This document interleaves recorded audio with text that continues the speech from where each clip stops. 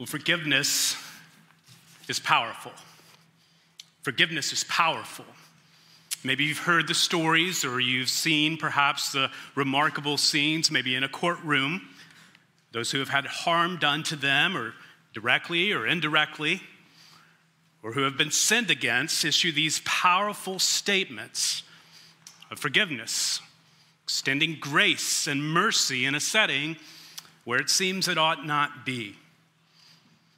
These sorts of stories compel a myriad of human emotions, incite a myriad of human emotions, and they affect the human psyche in ways we often don't quite understand. And though they're often coupled sometimes in those settings with religious sentiments, because I believe such, thus I'm showing forgiveness, we find that these examples of forgiveness over and over again are demonstrated in all walks of life. That acts of forgiveness, demonstrations of mercy, transcend geographical, cultural, socioeconomic, religious boundaries. We see forgiveness everywhere. And yet, we're convinced that the impulse we see to extend grace and the impulse we feel at times to extend grace, to demonstrate mercy, the inclination we have to forgive, is rooted deeply in the heart and the character of the one true living God. The one true living God, his heart is where all of this springs from. And the shadow of the way that our God forgives is long. And it falls over each one of us such that in every instance we see of forgiveness in our world, in our culture, it reminds us of the forgiveness, the grace that's offered to us by God through Jesus Christ. All of it's an echo. There is no doubt grace and forgiveness are powerful tools. They're powerful tools. In our context, grace and forgiveness are powerful tools at the disposal of those who follow Jesus. They're in our tool belt. The reason these instances and stories of forgiveness in our culture are so remarkable is that they are so obviously not the norm. They feel out of place. So we give them the headline story and we give them the news article. Yet, forgiveness and this demonstration of grace, this extension of mercy, ought to be ordinary among us. It ought to be the way that we live. It ought to be our default posture. As believers, we have an opportunity to lead out in demonstrating grace and forgiveness. And here's the kicker. We are well-resourced when it comes to extending mercy. We have all that we need to extend mercy. So we'll see in our passage today that we are to forgive as we have been forgiven. That we are to forgive as we have been forgiven. If you have a Bible, turn with me. We'll be in the book of Matthew today in chapter 18. If you don't have a Bible available to you, there's one underneath the seat in front of you you can use today. And if you don't own a Bible, we as a church would love to give you one. There's a table in the back. There's a sign that says free Bibles. You can feel free to pick up one on your way out. So as you're turning to Matthew chapter 18, we're continuing in our series, Matthew, the first book of the New Testament. If you're new to reading the Bible, as you open up the book of Matthew, the larger numbers you'll find there are chapter numbers. Smaller numbers there are verses. So we'll be in Matthew chapter 18, verses 21 through 35. Verses 21 through 35. So you can read along silently as I read our passage this morning aloud. Verse 21. Then Peter came up and said to him, Lord, how often will my brother sin against me, and I forgive him? As many as 7 times? And Jesus said to him, I do not say to you 7 times, but 77 times. Therefore the kingdom of heaven may be compared to a king who wished to settle accounts with his servants. When he began to settle, one was brought to him and owed him 10,000 talents. And since he could not pay, his master ordered him to be sold with his wife and children and all that he had, and payment to be made. So the servant fell on his knees, imploring him, have patience with me, and I will pay you everything. Verse 27, and out of pity for him, the master of that servant released him and forgave him the debt. But when the same servant went out, he found one of his fellow servants who owed him 100 denarii. And seizing him, he began to choke him, saying, pay what you owe. 29, so his fellow servant fell down and pleaded with him, have patience with me, and I will pay you. He refused and went and put him in prison until he should pay the debt. When his fellow servants saw what had taken place, they were greatly distressed, and they went and reported to their master all that had taken place. 32, then his master summoned him and said, you wicked servant, I forgave you all the debt because you pleaded with me. And should not you have had mercy on your fellow servant, as I had mercy on you? And in his anger, his master delivered him to the jailers until he should pay all his debt. 35, so also my heavenly Father will do to every one of you if you do not forgive your brother from your heart. We'll look at our passage today in 2 points. We'll first see the radical nature of the grace we are to give, the radical nature of the grace we give. And we'll also see the spiritual danger of harboring bitterness. The radical nature of the grace we give and the spiritual danger of harboring bitterness. First, as we consider Jesus' teaching, we want to note the complexities that attend situations that involve wrongdoing and forgiveness, sin and forgiveness. All of it's fraught with difficulty. There are hundreds, thousands of situations we can think of that require more nuance, more wisdom to be applied, more guidance than what we see only in today's passage. So as a kind of caveat, let me say that what's covered today is not all that needs to be said about the topic of forgiveness. And further, it's not all that the Bible has to say about forgiveness. So this is a great comfort to us that this book, the Bible, from cover to cover, from the moment we see in Genesis 3, the God fashioned garments of clothing for Adam and Eve and their sin, to this glimpse we get in Revelation of believers gathered at the marriage supper of the Lamb, this collection of books is all about forgiveness. It's a book about grace.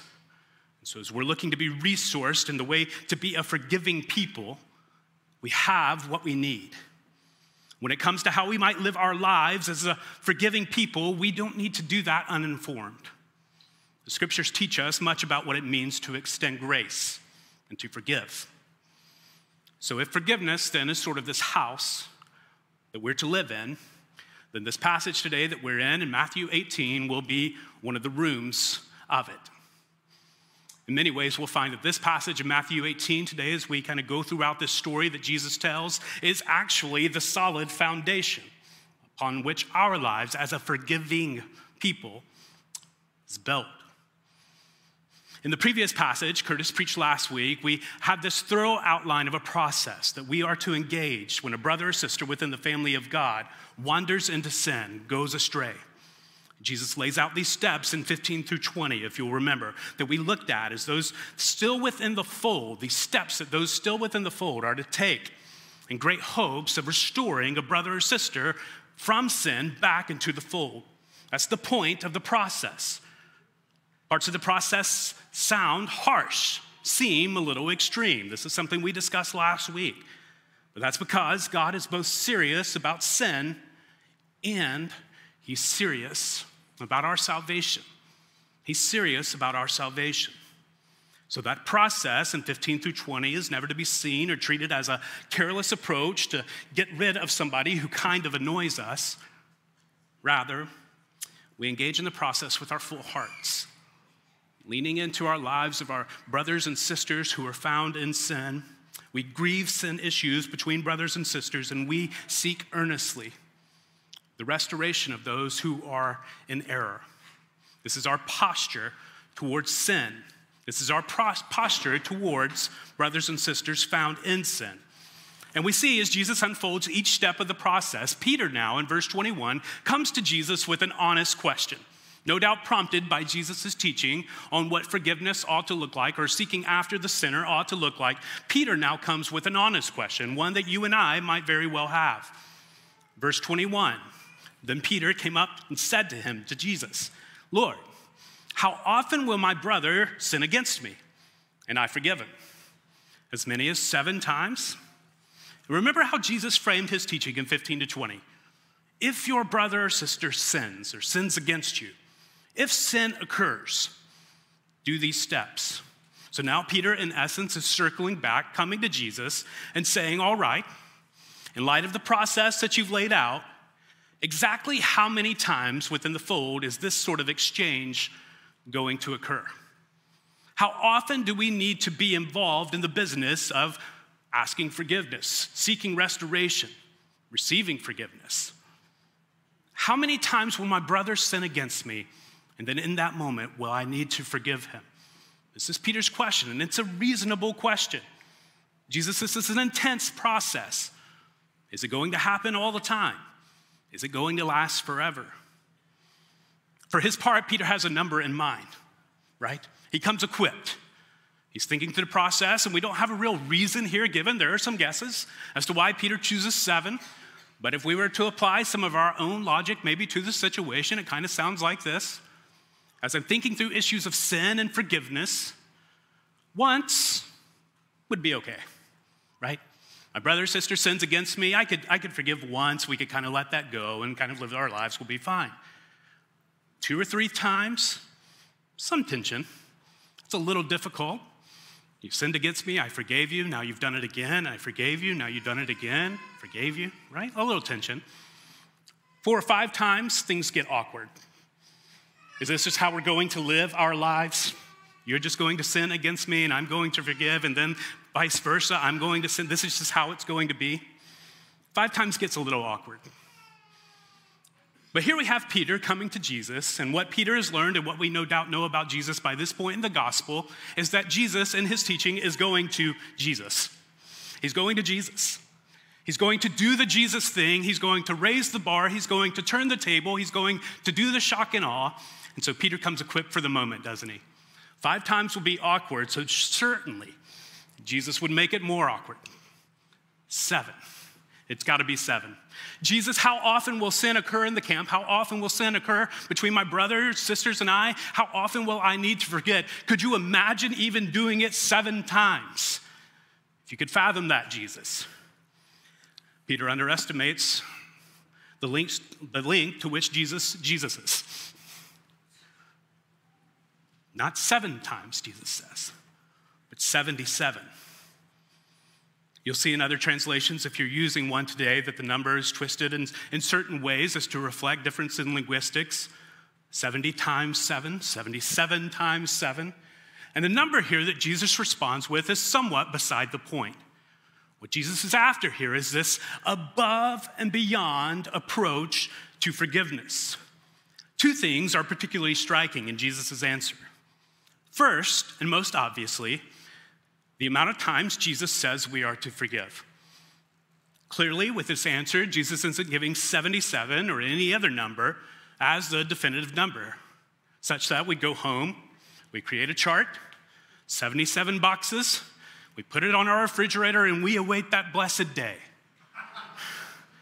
That sin number 78 comes, and we're scot-free. Clearly, this isn't what Jesus has in mind, is it? Jesus isn't pointing at or looking at 77 as the number, the hinge upon which forgiveness and non-forgiveness, unforgiveness weighs. Jesus here is introducing, hear this, a radical reorientation of what person-to-person relationships look like within the family of God. A radical reorientation of what person-to-person relationships look like in the family of God. We are to go above and beyond in our willingness to forgive one another. And hear this today, if given the option to harbor bitterness or resentment or to lash out in anger, our regenerated hearts, our believing hearts now are set by default to a mode of forgiveness. This is the process within which we are considering the sin that has been demonstrated against us. We're actually looking as believers for a way to forgive. How crazy is that? We're on the hunt for an opportunity to forgive. The second striking aspect of Jesus' answer is how often he implies that sinful offense will occur between believing brothers and sisters, right?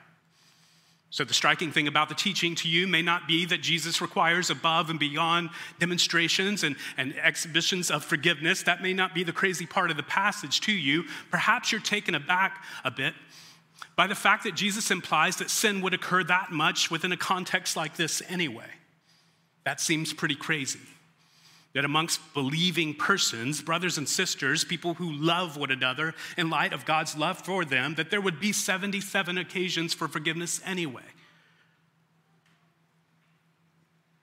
The picture of the church we see over and again in Scripture, we're reminded, is not of a group of people working from a baseline of perfection, then scrambling to figure out things when something goes awry, but we're a people who are wholly leaning on the perfection of Jesus Christ. It's the foundation for all of our living and our being and our doing. The church is comprised, it's made up of individuals who are well aware of our sinful tendencies, that sin will occur between believing brothers and sisters. We're well aware of our sinful tendencies, perhaps some blind spots, yes. Things we'll learn along the way. We pray in a gracious way. But overall, the confessions of believers within the church is not that we're without sin. The confession is that we've joyfully accepted grace offered to us freely through Jesus, who came as a friend to sinners like us. If Jesus is teaching here that forgiveness would be required above and beyond 70 times 7, so much among the people of God, if that teaching shatters the notion that the church is perfect, then that isn't the worst realization we could have today. Anything that makes us more wholly dependent on God for the sustenance that we need is a good thing. It's a good thing. It presses us in and it pushes us in and causes us to lean on God. Charles Spurgeon, the famous 19th century British Baptist pastor, once said of his search for a perfect church and looking for a perfect church, he wrote, "If I had never joined a church till I found one that was perfect, I should never have joined one at all. And the moment I did join it, if I did find one, I should have spoiled it. For it would not have been a perfect church after I joined it." So in a very real, humbling, kind of humility-inducing way, this is our contribution to the family of God. An opportunity for those to our left and right, those we link arms with, an opportunity for them to demonstrate grace and forgiveness. This is our humble contribution, that we're all in this linked together. Spurgeon ends that reflection writing, "Still as imperfect as she is, the church is the dearest place on earth to us." And what Spurgeon has in mind when he calls the church the dearest place is not, in our context, these four walls or the steeple out front, nor would he have in mind this or that ministry approach or a program or a style of worship or a particular curriculum. Rather, the church is this people who have committed to lovingly walk alongside with one another, demonstrating grace and forgiveness toward one another, calling one another to account, and forgiving one another in the same way that we've been forgiven. This is the dearest place. It's a dear people whom God has chosen as his own. So from Jesus' answer, this above and beyond approach, we get the sense that as believers, we will need to, and hear this, we'll need to forgive more often than we think we ought to. If I have within my mind the notion that I'm going to forgive a set amount of times, I'm wiping that off the table. Jesus' answer indicates that we'll likely need to forgive more often than we think we ought to. And B, we will need to forgive more often than we probably feel like it. More often than we probably feel like it. Corrie ten Boom famously said when she prayed in a moment of needing to demonstrate this massive amount of forgiveness for a serious situation, that she prayed and asked God, I'm going to reach out my hand, I'm going to extend forgiveness, and I need you to bring the feeling. I need you to bring that alongside. We're going to need to forgive more often than we probably feel like it. Now, of course, this reality is attended to by a lot of difficulty in our day, and we ought to acknowledge that. Every situation is not so neat. There's the question of someone's willingness to admit they're wrong. Some situations require more wisdom to be applied. And yet, this is the base level impulse that we're striving for together. That in the moment we're tempted to believe that we're entitled to better treatment or justified in a certain kind of response, often as sinful as the initial response anyways. Instead, we peel back from the situation and we ask the question, is this situation one that I can lead out in forgiveness, in demonstration of mercy and grace towards the one who has offended me? This is the default posture of our believing hearts. And so what's the basis for all this? Am I, from day to day, supposed to drum up this ability to ask that question and have this default posture by myself?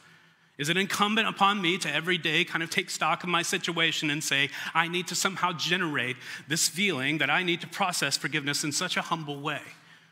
Is the pressure of this situation, the weight of this situation on my shoulders? Jesus doesn't seem to think so. Coupled with this radical teaching on forgiveness, this above and beyond approach to grace, Jesus then tells a story. He paints a picture of what motivates this kind of forgiveness. Jesus indicates what compels us to forgive.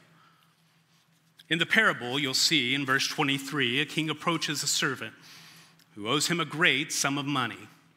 Verse 23, therefore the kingdom of heaven may be compared to a king who wished to settle accounts with his servants.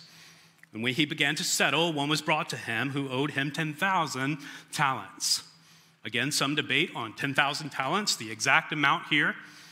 But what's evident from all accounts is that this amount, 10,000 talents, is an exorbitant amount that this servant owes his master, such that it actually can't be repaid. Some commentators have this at 200 years worth of labor. 200 years worth of labor. One commentator, it felt like he kind of gave up, but he just said that this number's somewhere in our trillions. That's the kind of debt that he owed. And we want to note that, the severity, the amount. We want to note how large this debt is that this man owes.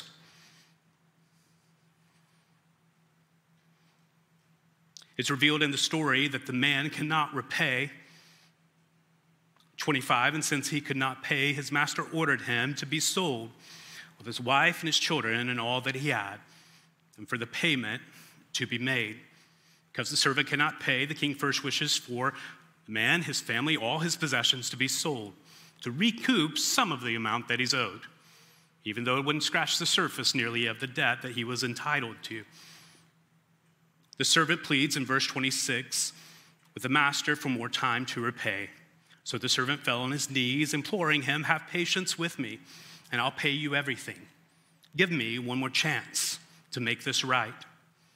And then in this awe-inspiring moment, in verse 27, something that we kind of assume maybe about the Christian faith at this point, are tempted to gloss over in our day to day, is this moment that changes the trajectory of everything. In verse 27, and out of pity for him, the master of that servant released him. And he forgave him the debt. The reason it's important to point out the quantity, the amount of the debt that the servant owed, is because it reflects over onto the amount of forgiveness that's being shown. It reflects over onto the amount of forgiveness that's being shown. There's proportionate relationship here.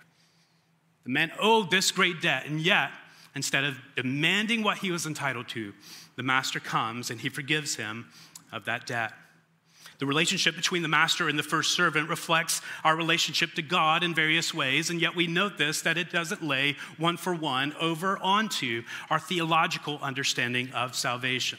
And so we're not looking at this parable that Jesus uses and trying to match each and every part of it to sort of our story of salvation or the gospel story. There are parts that just don't fit. Rather, there are general principles here that Jesus is teaching that shine light on the gospel. General principles apply. We find here, and hear this, a master who gives grace and forgiveness, and he does so lavishly towards someone who is completely undeserving. Demonstrates lavish grace towards someone who is completely undeserving. The parable underscores the biblical concept of what we call unmerited grace, favor we did not earn. And this is the essence of the gospel story, that we have received from God unmerited grace through the life, death, resurrection of Jesus. It's the heart of the gospel.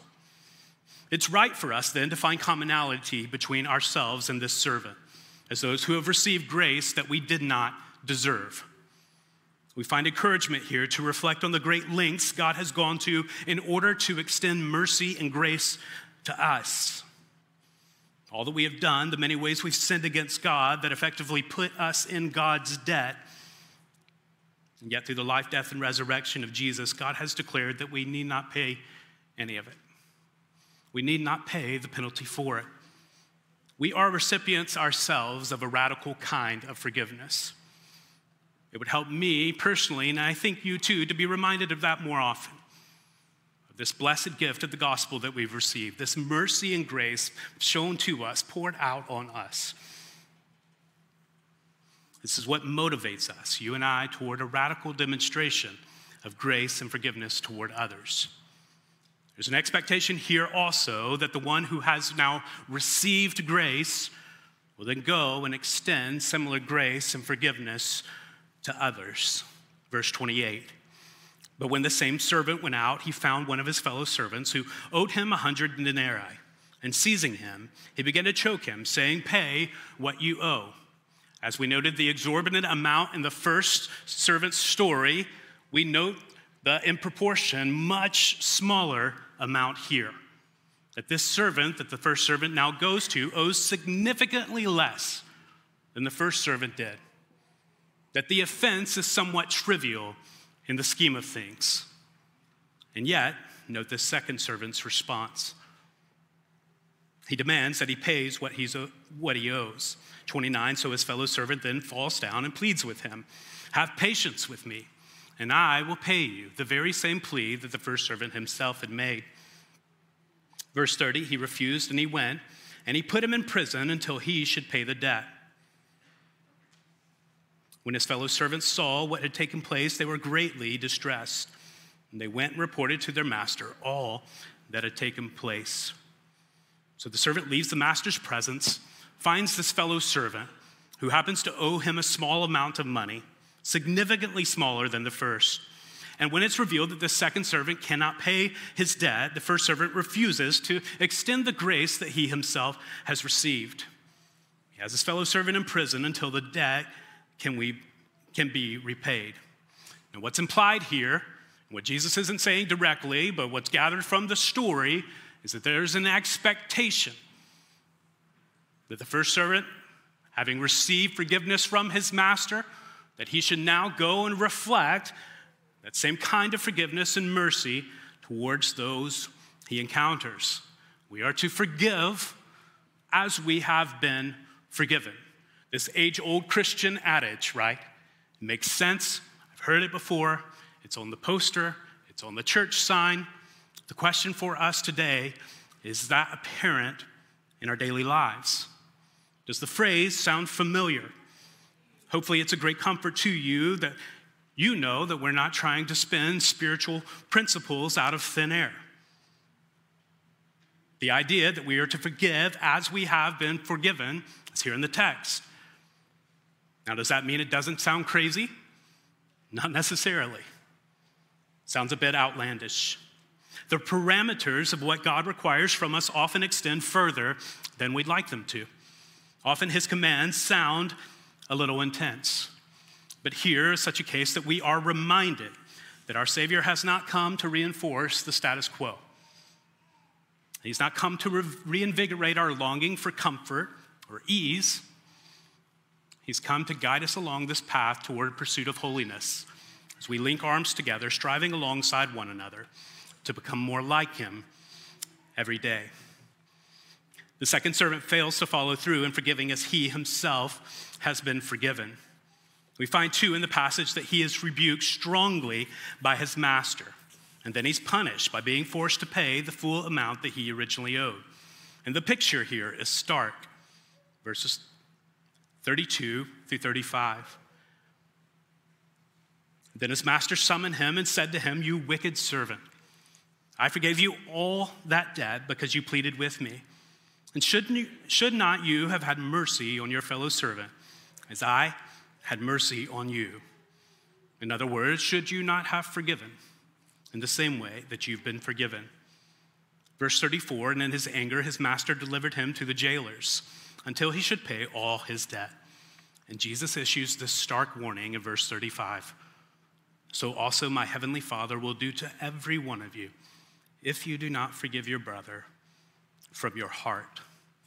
What Jesus is after here in his teaching is demonstrating the point that the servant's refusal to extend forgiveness and our refusal to extend forgiveness is a reflection of our hearts and our understanding of the grace that we ourselves have received, our understanding of the gospel, our willingness or unwillingness to demonstrate grace, forgiveness, is a reflection of our understanding of our own sinfulness, indebtedness toward God, and the grace and the mercy we receive from God in the life, death, and the resurrection of Jesus. Jesus' final warning here is sobering. There's great significance given to whether or not we demonstrate true grace and forgiveness. He says, from our hearts. This is the essence of forgiving as we have been forgiven. And so this isn't a glossing over of the offense at hand. This isn't a setting aside of what's actually occurred between brothers and sisters. This isn't me saying verbally or indicating some other way that, yes, I forgive you, but sort of pocketing this for a later occasion, some later, greater use. Jesus categorizes this type of radical forgiveness as forgiveness from the heart, true, lasting, deep, earnest, honest forgiveness. That's what this looks like.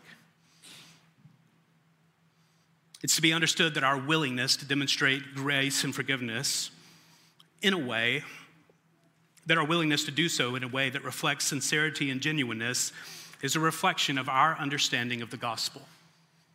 How we extend mercy, grace, forgiveness toward other people says a lot about what we think about the gospel and the spiritual condition of our hearts in relation to God. It's a one-to-one reflection.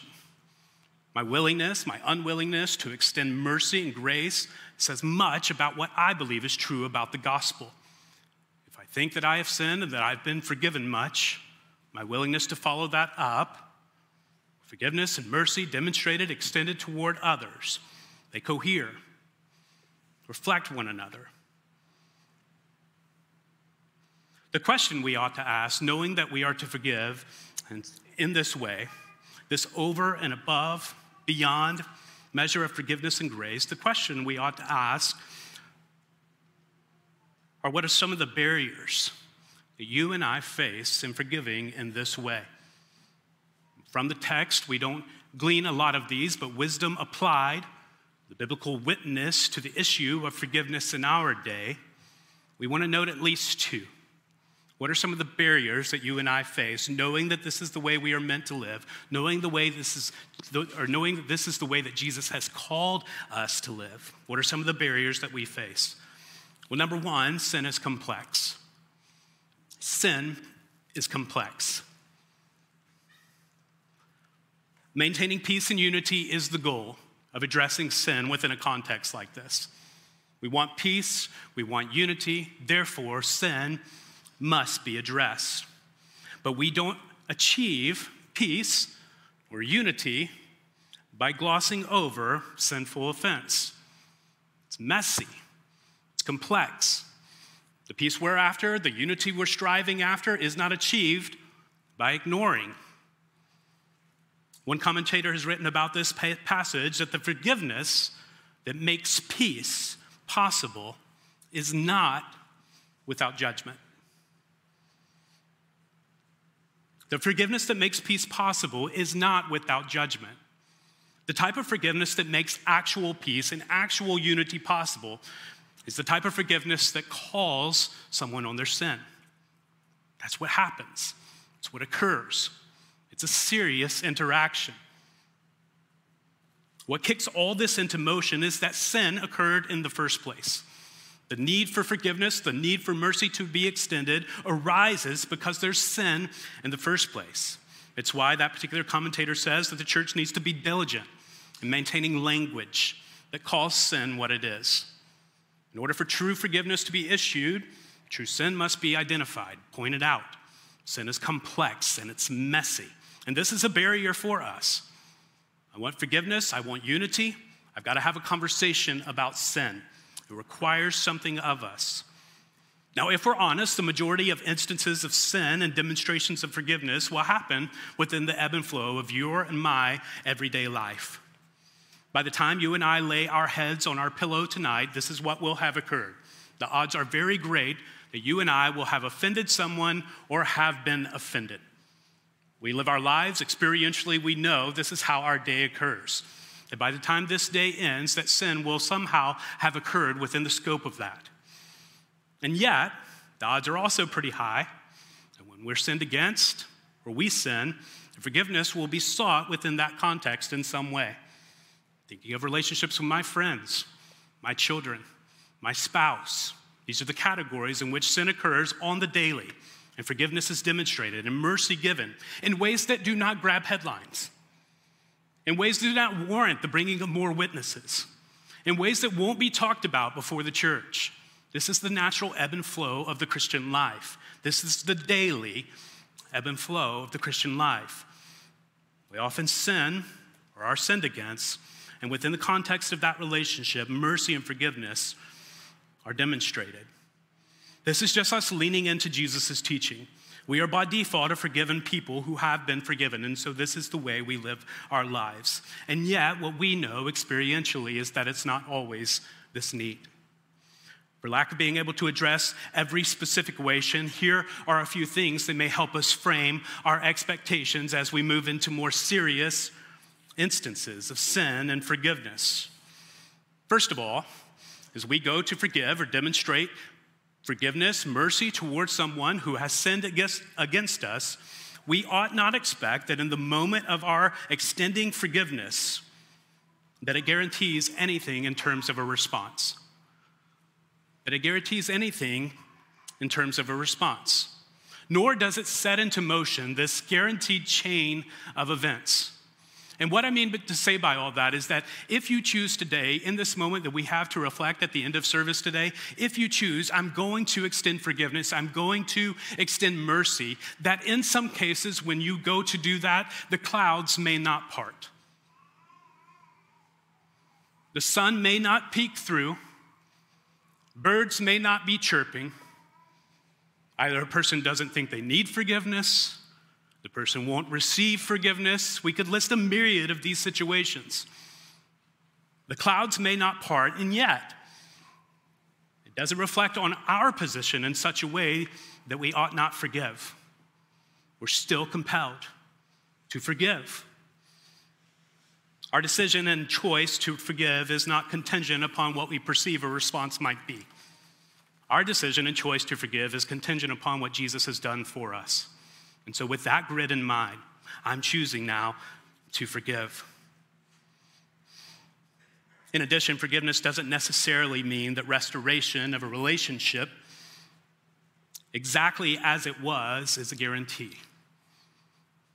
Because I choose to extend forgiveness and mercy toward another, things may not be exactly the way they were prior to. It's a reality for us in a sinful and a fallen world. We cannot control outcomes. Is that our great hope? Absolutely it is. Is that what we are going to contend and fight for? Absolutely it is. Are there situations in life such that that relationship may never look exactly the same? Unfortunately, yes. We spoke last week in great length about situations of abuse and wanted to clarify. And this would be one of those sections that we would clarify in. Is that in choosing to demonstrate, extend forgiveness, perhaps even for your own good toward someone who is abusing you, there's no encouragement that you would restore that relationship and re-enter into an abusive relationship and that it ought to be exactly as it was before. It ought not be. There will be cases where the relationship is not restored one for one, and it's something we need to grapple with as believers. Lastly, forgiveness doesn't mean avoidance of earthly consequences. Because you and I choose to forgive, if there's some mechanism in place, we think of our legal system, if there's some mechanism in place where earthly consequences will still be dealt out, our Christian unction and our Christian desire to forgive doesn't necessarily preclude earthly consequences in that situation. And yet, the posture of our hearts should be bent toward forgiveness. Even as other mechanisms in place enact justice, and we entrust God with the outcomes. The first barrier we face is that sin is complex. I can't scratch the surface of every instance today, you can tell. The second barrier we face is that forgiveness is costly. Forgiveness is costly. Instead of one paying for what they've done, when we extend mercy and forgiveness, we're in essence saying, we'll pay. We'll pay the cost of your offense. I'll take that on. You don't need to live in such a way that you're burdened down by what you've done. I'll take that. I'll pay. We'll act out of Christian humility to forego payment. We are not looking as believers to hold a grudge. It's not our default. It's not our bent.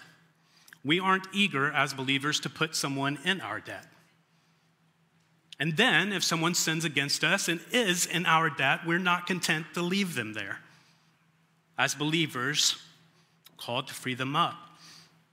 We're not eager to put anyone in our debt, and when someone is in our debt, they've sinned against us, we're not content to keep them there. The world around us lives and breathes on the idea that you owe me. That you owe me. You've wronged me, you've sinned against me, therefore you owe me. And as believers, what we're saying in extending mercy, forgiveness, and grace is that we won't make them pay. That we'll pay the cost, as it were.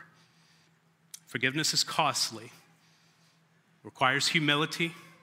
Requires going beyond what we may think or feel is right in a given situation, even as we entrust God with the outcomes. That He'll restore a relationship. That He'll put things back together in the right. But we'll also entrust God that forgiveness frees us up as well. Because here's the warning at the end of our passage. The forgiveness is costly, yet unforgiveness is probably more so. Forgiveness is costly, but harboring unforgiveness is probably more so. You know, there are pretty remarkable studies out now. I was reading a few this week from Johns Hopkins on the physiological effects of harboring bitterness and unforgiveness. Experientially, we know this too, how burdened we feel when we hold on to offense toward others, how it physically and mentally, emotionally wears us down, and that's certainly a reality. And so unforgiveness in that way, it's physically costly. And yet, Jesus' indication here in the passage moves beyond what's physically detrimental. That we keep that as a consideration. Beyond what's physically detrimental, Jesus considers an unwillingness to forgive spiritually deadly. That it burdens our hearts in such a way that it holds us back from living the lives that God has called us to live. In forgiving, we release the offending party from their burdens, and we unburden ourselves in the process. Perhaps that's what someone in this room is needing today. That forgiveness, in your case, as you think about that situation, the one that's been on your mind since I got up here and said forgiveness, as you're processing that situation, perhaps forgiveness in your case is not only demonstrating love, mercy, kindness that Jesus has demonstrated toward you, but it's also a sense of unburdening yourself, freeing yourself to love, extend mercy, grace, forgiveness toward people in your life around you that you're unable to right now because of that you're holding on to. If you're in that situation, let me remind you today that in His great kindness, God has given you all that you need to engage that process. Thinking about the people around you, the church that you're a part of, loving brothers and sisters who can come alongside you. The more we begin to see issues of offense and forgiveness in these terms, the nearer we get to the heart of Christ and the beating center of the gospel message. When I put this in terms of we'll pay the debt, I'll take that on, I'm speaking Jesus to you. Because Jesus in His life, His death, resurrection said they won't pay. I will. We get nearer to the heart of the gospel message. So what does this mean for all of us? As a means of response, as we process how we might apply. For the unbelieving person in the room, this means for you today, right now, that God's offer of his mercy, his forgiveness, his grace is available to you today, right now. As you're hearing, we need to demonstrate grace and mercy, forgiveness, and the way that we've been shown grace, mercy, and forgiveness, it may not be apparent to you the way in which you have been shown the grace and mercy, love poured out by God through Jesus. And I want to remind you or tell you for the first time about that today, that we were created for God's glory, that we've sinned greatly against him. Now in his great love, his kindness, his mercy extended to us, the debt that we owed for our sin, he's not making us pay. That in Jesus' death, that sin has been paid for. And that you can receive Christ as your Lord and Savior today, putting your faith and your trust in him. For believing people in the room, this is two-part. If we're to forgive as we've been forgiven, then I want to reflect and want you to reflect at great length on the way that you've been forgiven, on the great lengths that God has gone to forgive you, to meditate on the gospel and his grace toward you. When I consider all the ways that I've sinned against God, all the offense toward God, and yet he still chose to forgive, postures my heart in such a way that my demonstration of grace, forgiveness toward others, is a more significant possibility. As we're pondering and meditating on the truth of the gospel, we go then and we forgive as we've been forgiven. In light of God's grace, his mercy, his demonstration of forgiveness toward us, our everyday is now characterized by looking, searching for opportunities to demonstrate that grace, that love, that mercy toward others.